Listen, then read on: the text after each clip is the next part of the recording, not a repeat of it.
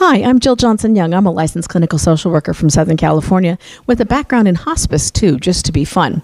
And I want to talk to you about the grief that comes with dementia.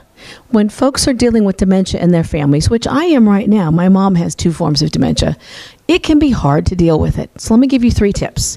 First one is you need to find your sense of humor, even if those around you don't understand it, especially those outside your family system, because humor is how we cope. Second, we also need to, as caregivers, give ourselves some grace in terms of having a bad day occasionally or having a bad moment. It's okay to feel bad or to get upset. Just find a place to put it so it's not coming towards your loved one. And finally, the golden word when you are dealing with someone with dementia is fiblets, because people who have dementia live in their own world. And when they are in their world, our role is to inhabit theirs.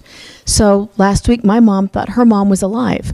And don't you know, her mom was alive. Her mom went to the store, and then her mom got a cold and couldn't come visit. The next day, mom couldn't remember that her mom had been alive. And my mom was not distressed by me telling her that her mom had died 20 years before. That's a fiblet. It's a kindness, and it's a help, and it'll help you too.